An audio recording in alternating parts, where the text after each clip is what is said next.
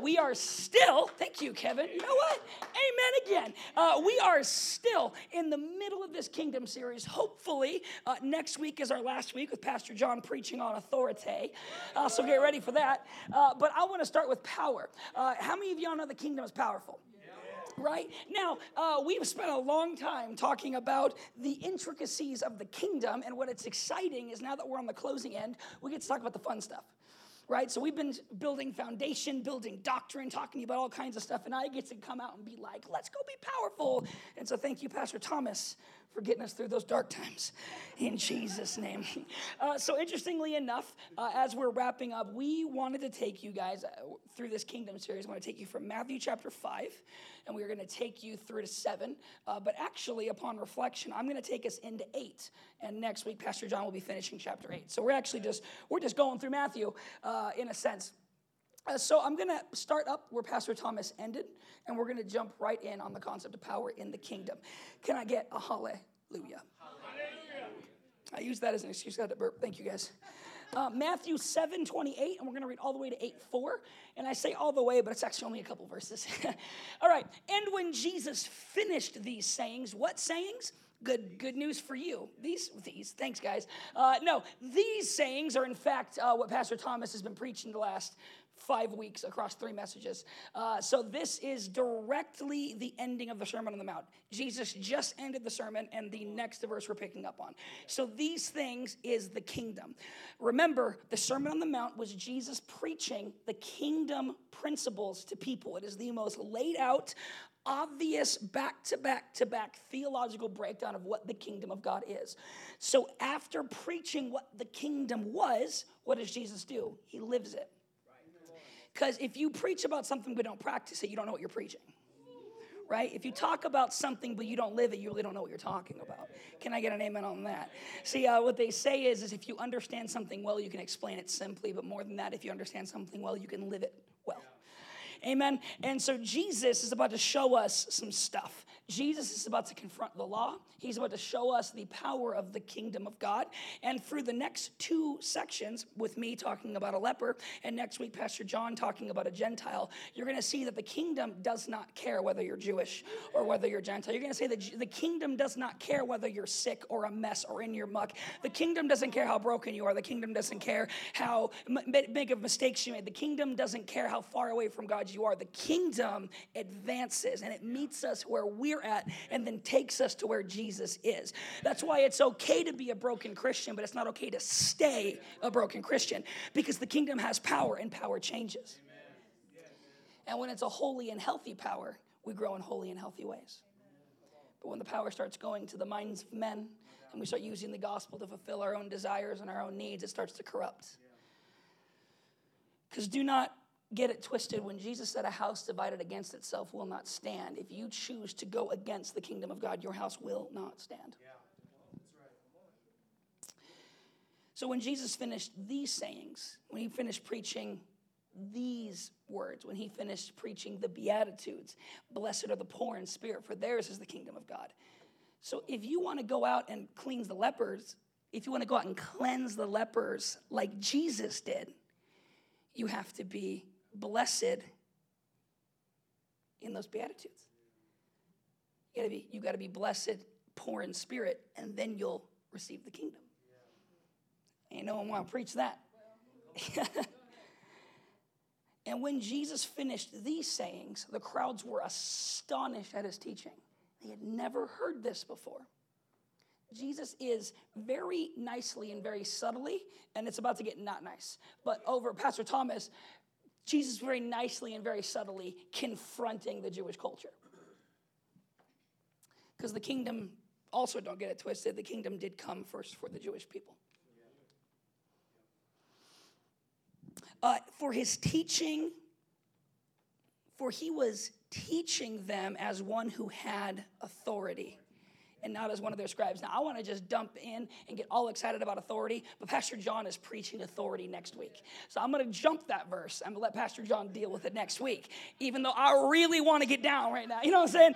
But we're going to jump it. We're going to leap it, and we're going to keep moving. in Jesus' name, and not as their scribes. Jesus had authority that they recognized that the elite of their religion did not have. He was walking with a confidence that they had never seen before, a confidence that only comes by nature of knowing who you're talking about. Because I can confidently say things about my wife that you guys can only guess and speculate about, because I know her in ways that no one in this room knows her, right? And so when Jesus, who says, I've seen the Father, anything I do is because I've seen the Father do it, he comes with a different kind of authority. But I'll leave that for Pastor John. Now to chapter 8. When he had come down from the mountain, because he is preaching on a mountain, great crowds followed him. And all these Jewish crowds are about to watch some no-no stuff go down. It's very exciting. And behold, a leper, spotted and all. How was it talking? I have no idea. Just kidding. That joke kills in kids ministry. Behold, a leper came to him and knelt before him, saying, Lord, if you will, you can make me clean. And he's not asking. He's letting him know. If you'll do it, I know I'll be clean. Why is he so confident? Because he just heard the same sermon we all heard. Except it didn't take 5 weeks. Pastor Thomas isn't here for all these digs. And Jesus stretched out his hand and he touched him, saying, I will be clean. I never really know when to put a semicolon down, so it's kind of cool to see one. And Jesus stretched out his hand and touched him and saying, I will be clean. And immediately his leprosy was cleansed. Immediately. It didn't take time. Jesus wasn't asking. He wasn't begging. He was in authority. And where there's authority, there is power. He said, I will be clean. Not I want to, will you be clean? I will. Oh, I will. So be clean. Isla, you better stop it. She's testifying over there. She's like, hallelujah. And immediately his leprosy was cleansed. And Jesus said, see that you say nothing to anyone, but go show yourself to the priest and offer the gift that Moses commanded for proof to them. There was this testimony was so strengthened that there was proof that it had happened. Listen, this letter, Matthew, was written likely while this leper was still alive. It was in circulation when eyewitnesses could say this did not happen. And so Jesus, these words getting written down is because Matthew is confident. Go ask him. He might have been in their midst sharing the testimony, so we added his little story right there. But really what I think is happening is if you look at the anytime this sermon is preached, because it's preached in other gospels as well, well, not this one, but the same concept of breaking down the kingdom, Jesus always steps down and he always begins to heal immediately. And I find something very unique about that because the response to the kingdom was powerful miracles, or let me put it this way, where the kingdom was, power followed. So I want to give you just a couple verses. We're going to read them back to back. So we're in chapter 8, right? Let's go straight to chapter 9. Matthew chapter 9, verse 35. And that says right here, and Jesus went throughout all the cities and villages, teaching in their synagogues and proclaiming the gospel of the kingdom and healing every disease and every affliction. Because when Jesus preached the kingdom, healing and power followed. And so an unpowerful assembly of people is not preaching the kingdom. Right? Now, I get it. You look at sometimes in Scripture, and there are certain times where certain people didn't get healed, but those seemed to be intentionally teaching something else. So in the face of what it seems to be that when the kingdom is preached, healings happen, we should assume healings happen.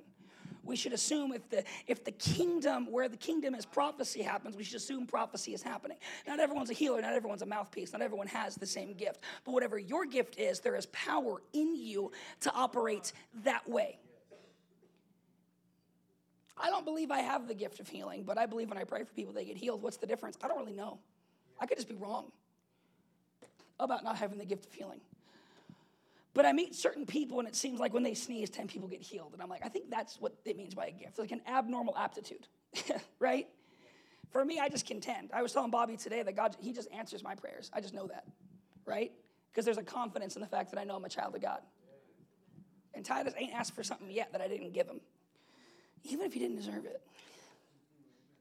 So after chapter 9, Jesus begins to anoint his own people, and he sends them out. And there is a theological just nest of stuff happening right there, but I'm going to ignore it and keep moving. So if we go to Matthew chapter 10, verses 7 to 8, we see something else interesting. Yeah, that was so perfect. And proclaim as you go, saying the kingdom of heaven is at hand. So he's anointed his people, and he's saying, now proclaim as you go, the kingdom of heaven is at hand. Heal the sick, raise the dead, cleanse the lepers, cast out demons. You received without paying, give without pay. So notice with this is a back-to-back. It's a single thought. Proclaim that the kingdom of heaven is at hand. So heal the sick, raise the dead, cleanse the lepers, cast out demons. If you go to the book of Acts, Paul preaches a sermon to a large group of people, and he looks at a sick man, and it says that Paul perceived he had the faith to be healed. And so Paul prayed for him, and when he got healed, other people got the faith to be healed. And so we'll notice that Paul continues this ministry of Jesus, where when he preaches the kingdom, he then looks upon the crowd and goes, okay, how can I show God's power to prove that what I'm preaching has authority? And when he realized there was someone there who was primed, he began to pray, and God moved, proving as a great apologetic that what I preached was true. The kingdom is powerful. The Bible warns about false miracles in the body. And I always love when you bring that kind of concept up. We have to take it, and I think a good way to handle that is to take that all the way back to Moses, right? And the Magi's could make a snake just like Moses could, but Moses' snake ate their snake, right? And so it's like the power of the kingdom is always more than the power of the enemy. And he still is out there doing his tricks and manipulating like he can. People are falling for it. We call these things like Hinduism and Mormonism and Jehovah's Witnesses, that there is false gospels being preached. And to certain degrees, there are false powers. But when the kingdom of God collides with places like that, they always cave. Remember, the most important verse for the season that we're in right now as a society, I believe, is where Jesus says is that the gates of hell cannot prevail against the church, because the church is powerful. And this is why it's important, again, we have bought into the lie that verse means our churches are protected. And what it means is that the enemy is trying to protect himself from the church, but the gates can't prevail, because gates don't push, they defend. So the gates of hell are defensive things. Hell is out here scared, throwing up its gates, hoping that the church won't prevail, won't push through, won't come in, because the kingdom of heaven is powerful. And so Bobby gets up and he shares a testimony. And in spite of not having money, he gives. And so what did God do? God met him, because the kingdom of heaven is powerful. My wife and I were in a very similar situation a couple years ago. We were in a place where we could not make rent. Rent was going to be over $1,000. And we looked in our bank account the day before, and we had $266. And your boy was scared. And we were praying, and God wasn't showing up. And so my wife and I had a very real conversation. Here's how the conversation went. Do we trust God to provide? And we said yes. But here's the thing. I looked down at the 266, and I realized that wouldn't even put a dent in what I owed. So I thought, instead of asking God to send 800, we'll give 266 and trust God to give over 1,000. Because we actually believe the kingdom had power. And again, I'm not telling you this is what you should do. I'm telling you it's what I did, right? And so my wife and I cleaned out our bank account, and rent was paid. To this day, we don't know who. We just got a letter, and it just said, hey, don't worry about it this month. Amen. From the office, right? But it was, and here's the thing. I want to tell you something sincerely, and I mean this for a fact. That would not have happened had we not given. Amen. It would not have. Amen. Because we put our trust in the power of God. Amen. We didn't get scared. We didn't get shaken. We didn't run away. We put our trust in the power of God. And I'm not saying that anyone who follows Jesus is always going to have all the money that they want to have in their bank account. I'm not promising that. I'm promising that God will take care of you.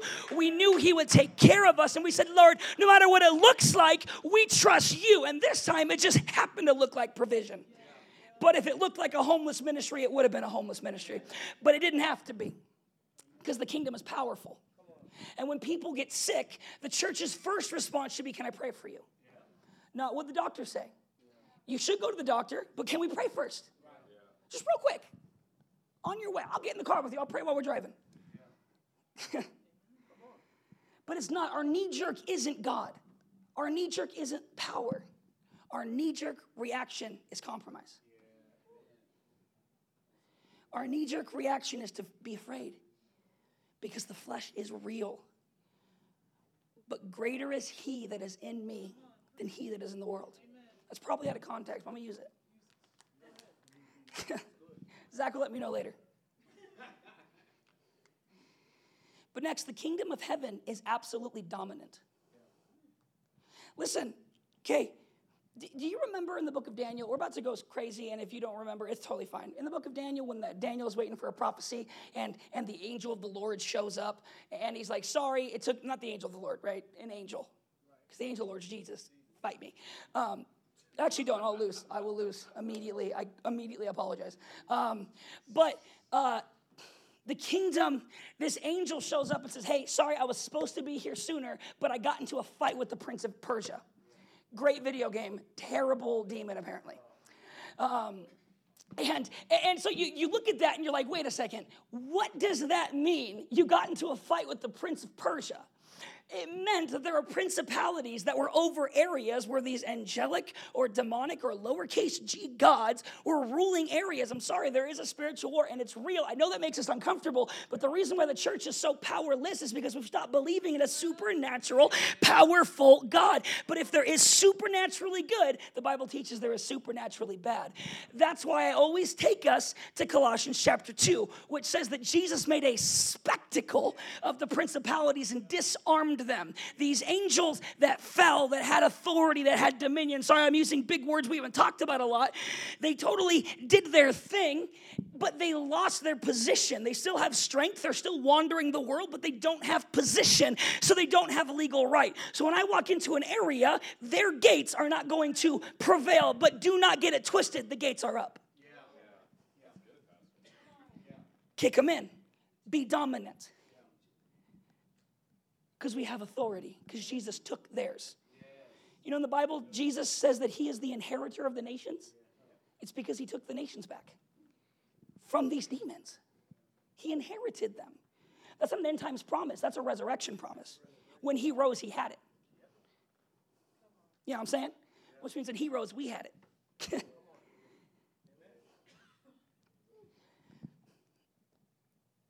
Leviticus chapter 13. Because when's the last time we went to Leviticus? I don't know if I've ever gone to Leviticus like as a preacher for these last 3 years, but here we go. Let's go. The leprous person who has the disease shall wear torn clothes and let the hair of his head hang loose. He shall cover his upper lip and cry out, unclean, unclean. He shall remain unclean as long as he has the disease. He is unclean. He shall live alone. His dwelling shall be outside of the camp. This is how the Jewish people viewed the man that Jesus just touched. Because the kingdom of heaven is dominant. No longer bound by what made the world unclean. Now the one who cleans is present. The power of the kingdom changed things. It changed the way we view certain laws. Jesus didn't get rid of the law. He fulfilled them.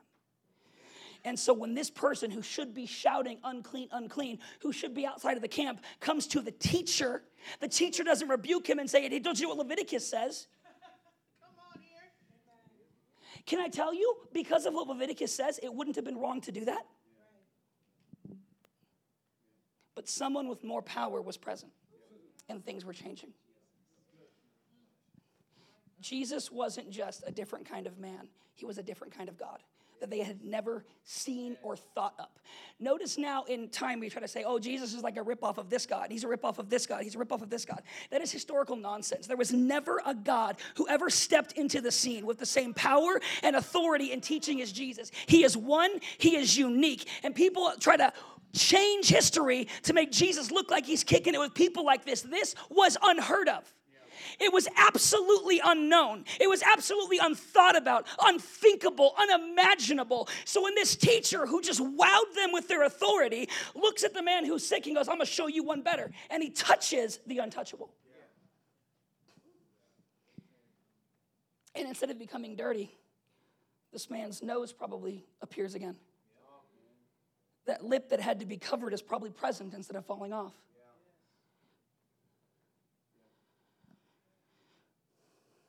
Because the kingdom is absolutely dominant. Can I ask you, let's do action point here. I'm closing my sermon. Is it? That's right, 30-minute sermon. In your face, Isaac. And I still got 5 minutes. It's a 25-minute sermon. And I started late. So actually, it was like a 20-minute sermon. But you know what? By the time I'm done bragging, it's going to be a 40-minute sermon. So let's got to keep yourself humble in Jesus' name.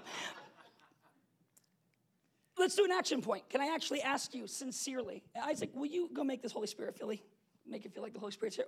PT6, we don't have a guitar player, but I want to pray for you. And unless we set the mood, you can't feel God. I'm just kidding. I actually don't believe that. I just think there's a sense of reverence that happens when worship music plays, and it draws our attention back to God when we tend to wander. Is your relationship with God a powerful one? Does it actually impact things? I was in a circle with a group of pastors yesterday, and I don't mean this to knock on them in any way, shape, or form. I was standing, and a member, one of the pastors, his wife said, I'm getting surgery on Wednesday. Will you guys be in prayer for me? And everyone said, absolutely. And they turned around and started leaving. And I said, can I pray for you now? And her eyes got wide because she didn't expect it. And I don't think and again, if I wasn't studying this, I would have walked away too. I was just in the middle of something where I'm like, wait a second, and I'm letting it actually change me. And I looked and go, wait, can we just pray and believe that God will do something now? And everyone turns back around like, oh, yeah, absolutely, right? And I even said the same joke. I said, the only reason why I thought of that, I'm in the middle of a series, and it's like I can't show up to my church tomorrow if I didn't pray for you and believe God was going to move. I can't preach on this if I don't believe it. It needs to actually change things. Like when someone like Deacon Chad or Maxwell, who are faithful servants of this house, sit in this building week after week with MS, can we not get to the point where we say, no, actually, is this just God prepping us for a testimony? All kinds of brain scans saying, you a mess, dog, to actually now having verifiable brain scans saying, for some reason, you're not a mess. Like, is it possible? Is it possible that when you wake up in the morning and you're sick, we so set a precedent of healing that you'd be like, oh, I'm going to show up because I know I'll get healed, instead of saying, I better stay home because I don't want to spread anything. Now, don't get me wrong here. If you're like dying, you don't show up, okay? I'm just kidding. You have a pastor show up to you. We'll send Pastor John immediately. And then he can bring the healed you back instead of, bringing you into the group. But if that leper didn't go to the assembly of the saints, he never would have gotten healed. And so I want to ask, how many times do you think your answer to what you were going through or why you were missing church was here? But we just hadn't set a proper atmosphere or expectation that it can actually be answered here. Why is it that if we've had a long and tiring week, we won't go to church? But man, we'll work the job that tired us out because the church isn't powerful. My wife and I got an hour of sleep last night. Why?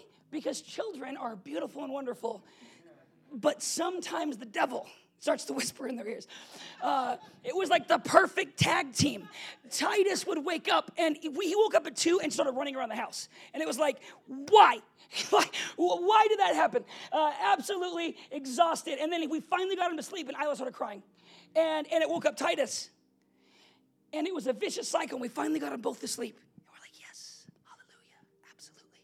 And then there was the loudest crash in our bathroom I had ever heard in my life. And it woke up both my children because my ferret got on top of my sink somehow and knocked stuff off the ledge like a cat. And so we didn't get to sleep. And we woke up, my wife and I were exhausted. My wife's like, I don't think I have it in me. And so we just started praying. And you know what? I've been energized all day. But I believe if I wasn't preaching, man, there might have been a part of me that goes, well, I'll just miss this week. But no, or bank on the power of the Spirit. God can actually energize you. Hey, so wake up an hour early and pray. Well, you know how tired I get, Pastor. Pray about that. Meet God in the morning. Let him actually fill you with his power. Let him actually show you. Because truthfully, the reason why I keep getting back to this, why society is in the way and shape that it is because the church is limp. The silence is deafening. I keep saying that. We look at the problems and go, somebody better do something about that. Maybe if I vote Republican, things will change. No, because then they'll be the mess, and then you got to vote Democrat. And we keep doing this ping pong game, and it doesn't ever change anything. Your politicians aren't going to change anything. Your Christ will. We're not even a part of a political system. We're part of a monarchy. And here's the truth. It's an old quote by John Calvin. I am not a Calvinist, but I like this quote. He says, wicked rulers are a sign that God is judging a nation. So if the nation is wicked, the church should rise and change things. Separation between church and state. Kick rocks. They shut me down last year for a year. They didn't believe in separation of church and state. They didn't care for a second. So quit caring. Quit letting that be a good argument. It ain't. They're already talking about taking away our 501c3s anyway, which just means if you guys give, I can't give you a write-off anymore. And if they start pushing and saying you can't talk about certain things if you're a nonprofit, we're not going to be a nonprofit. So settle it in your heart that there's more power in your God than in your tax return, right? Because I'm not going to back down on certain things that God is clearly speaking to this nation and to his church. This church is powerful. She is dominant because she is married to the ruler of all things. Or engaged, depending on your theology, and that's mine. I want to pray for you. 1 Corinthians 4, 19 to 21. This is actually the close. Like, for real, I'm just going to start praying. But I will come to you soon, if the Lord wills. And I will find out not the talk of these arrogant people, but their power. Can you pause it right there? The church of Corinth had fallen into deep sin. There were teachers that came along and began to lead the people into deep sin. The early church was a mess. We're getting ready. We're studying Ephesians kind of as a leadership team right now. And there was literally a verse in Ephesians where Paul says, hey, when I leave, some of your leaders are going to rise up like ravenous wolves. He didn't even trust the leaders he left in charge sometimes because they were such a mess of people, which that'll preach because I feel it. I feel that I feel very human. I read verses like that. I'm like, man, the Lord ain't that bad. You know what I'm saying? Dang, there ain't a church in Vegas that bad. All those churches that offended you, they weren't that bad. And so Paul looks and they start teaching a false doctrine. They start just subtly, just like the serpent in the garden. Well, did God really say? And what does Paul say? He says, I do not care about their talk. I want to see their power. You know that you can look at the writings of our early church fathers when heresies would rise up, and there would be actual books where they would write books explaining why that church's doctrine was heresy. And in it, they would say, and you know what one of my main proof is? How come if their doctrine's right, there's healings in our church, but none in theirs? You can actually read transcripts of debates between two pastors, and that was one of their points. How come when I pray God moves, he doesn't move for you? If your doctrine's so correct, how come when someone gets gout, they get healed in my church, but your people are limping? If your doctrine's so right. And that was their apologetic. That was their argument. I was like, oh, you think you're right? Cool. Arm back. You know what I'm saying? Probably not like that, but it's hilarious to think about. But that was, so Paul looks at this, and he's doing the same apologetic. I don't care about what they're preaching. Because when I preach the gospel to you, I came with signs and wonders and prophecies. Do they have that? And then I love his next question to them. Next verse. He says, for the kingdom of God does not consist of talk, but power. Pause. If the kingdom of God didn't consist of talk or power, look at your personal life just for one moment. Are you a part of the kingdom of God? And I'm not trying to be mean. I'm not trying to make you doubt yourself. I'm trying to wake you up to your gifting. When your coworker's sick, pray for them. But they might fire me. Then get a new job. The economy is, we're in a recession now. It's, pray. Give in spite. Trust God. That job ain't going to be worth squat soon anyway unless the Lord does some stuff or the church rises up. The kingdom of God does not consist of talk, but power. That child, your kid who is far from the Lord, are you really walking in power and believing for them? But you don't know how sick they are. You don't know what they think about me. You don't know what they're addicted to. Well, then pray for healing of addiction. My story is that I was on meth and heroin, and a youth pastor set me free with the power of Jesus.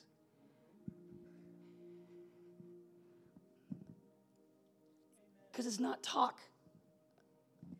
This church, it's not about how well people preach. It's really about how well you guys love each other. If someone's here sick, pray for them. If someone's in the hospital, show up and pray for them. One of the greatest things I had ever heard is when Shai, which we should pray for today, when Shai went to the hospital to get the surgery, that Wednesday we had groups. And so since Adrian and Shai are in Ernest and Sadiq's small group, they did their small group at the hospital because the church goes and the church is powerful. How often do people say to us, why do you have so much access to that school? It doesn't make sense. Well, I'll tell you the answer, because the church is powerful and God opened a door that man could not. And we cried for it. The pastors really wept for these schools. And we could not get in for 2 years. And we were begging God because he gave him such a clear vision. That was the secret. That was what he wanted us to do. And then the door just creaks open on its own. Power. But truthfully, if I can be honest, this sermon comes with a repentance from your pastor. I don't think I've led well in the concept of power. The past 2 weeks, I've gone out of my way to really push in the place of power, really impart on the leaders, really be confident in the giftings that God has given me. And if there is if you feel that you haven't had access to walk in your giftings because of a reserved pastor, I want to sincerely apologize. But I want to tell you the door is open and it's on you if you walk through it or not. Sorry that I held you back. Sorry that maybe I didn't push this stuff enough or shout the testimonies from the roof enough. But the church is powerful because the kingdom is powerful, and it is time to walk in power. Chapter 21, verse 21. Whoops. What do you wish? Shall I come to you with a rod or with love and a spirit of gentleness? What is he saying? What's the rod? What's the rod? Discipline. But what is he He's talking about showing up in power. What does that even mean? Right?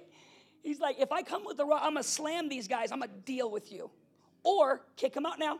Keep reading. The next thing he says, I heard there are people that are doing things that even pagans wouldn't accept in your church. He's telling them, kick them out. If I come with the rod, I will remove them, and I'm going to deal with you. But if you can discipline your own body well, I'll show up in gentleness and love, and I'll fill you guys up. You want to know why that threat meant something? Because they knew Paul walked in power. They knew he was powerful because he preached the true kingdom. And he didn't compromise the kingdom for numbers. He didn't compromise the kingdom for respect. He didn't compromise the kingdom so people would love him. They actually hated him because he refused to compromise the kingdom. But these words should be fulfilling to our hearts because Jesus Christ said, if they hated me, they will hate you. Woe to you when the world loves you. That's a Bible verse. Dear Lord in heaven, we thank you that we are not here facing a dark world with no weaponry. We thank you that we have your Holy Spirit. We thank you that the church is powerful. We thank you that we can actually take your kingdom and spread it through politics, through schools, through court systems, through police departments, through different cultures and different societies, that the acceptance and the openness that your word has, God, and the way that it lets us all in. But God, there is one way, and it is you. Jesus Christ, you truly are the only way. And I pray that as more and more that we bow and knee to your kingship, we would actually see power in this place. Verifiable, God. A way where people can actually get set free when they walk in this room. that spirits would actually flee from this place and demons would actually be cast out.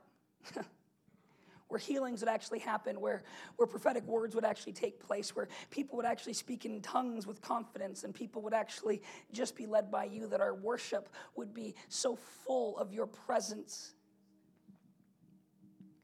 God, I pray for hearts to be softened. Pray that we'd be set free. I pray minds would be unbound, that the power of your kingdom would come face to face with our struggles, and it would be found wanting, that these struggles would bow in the face of a powerful God. We love you.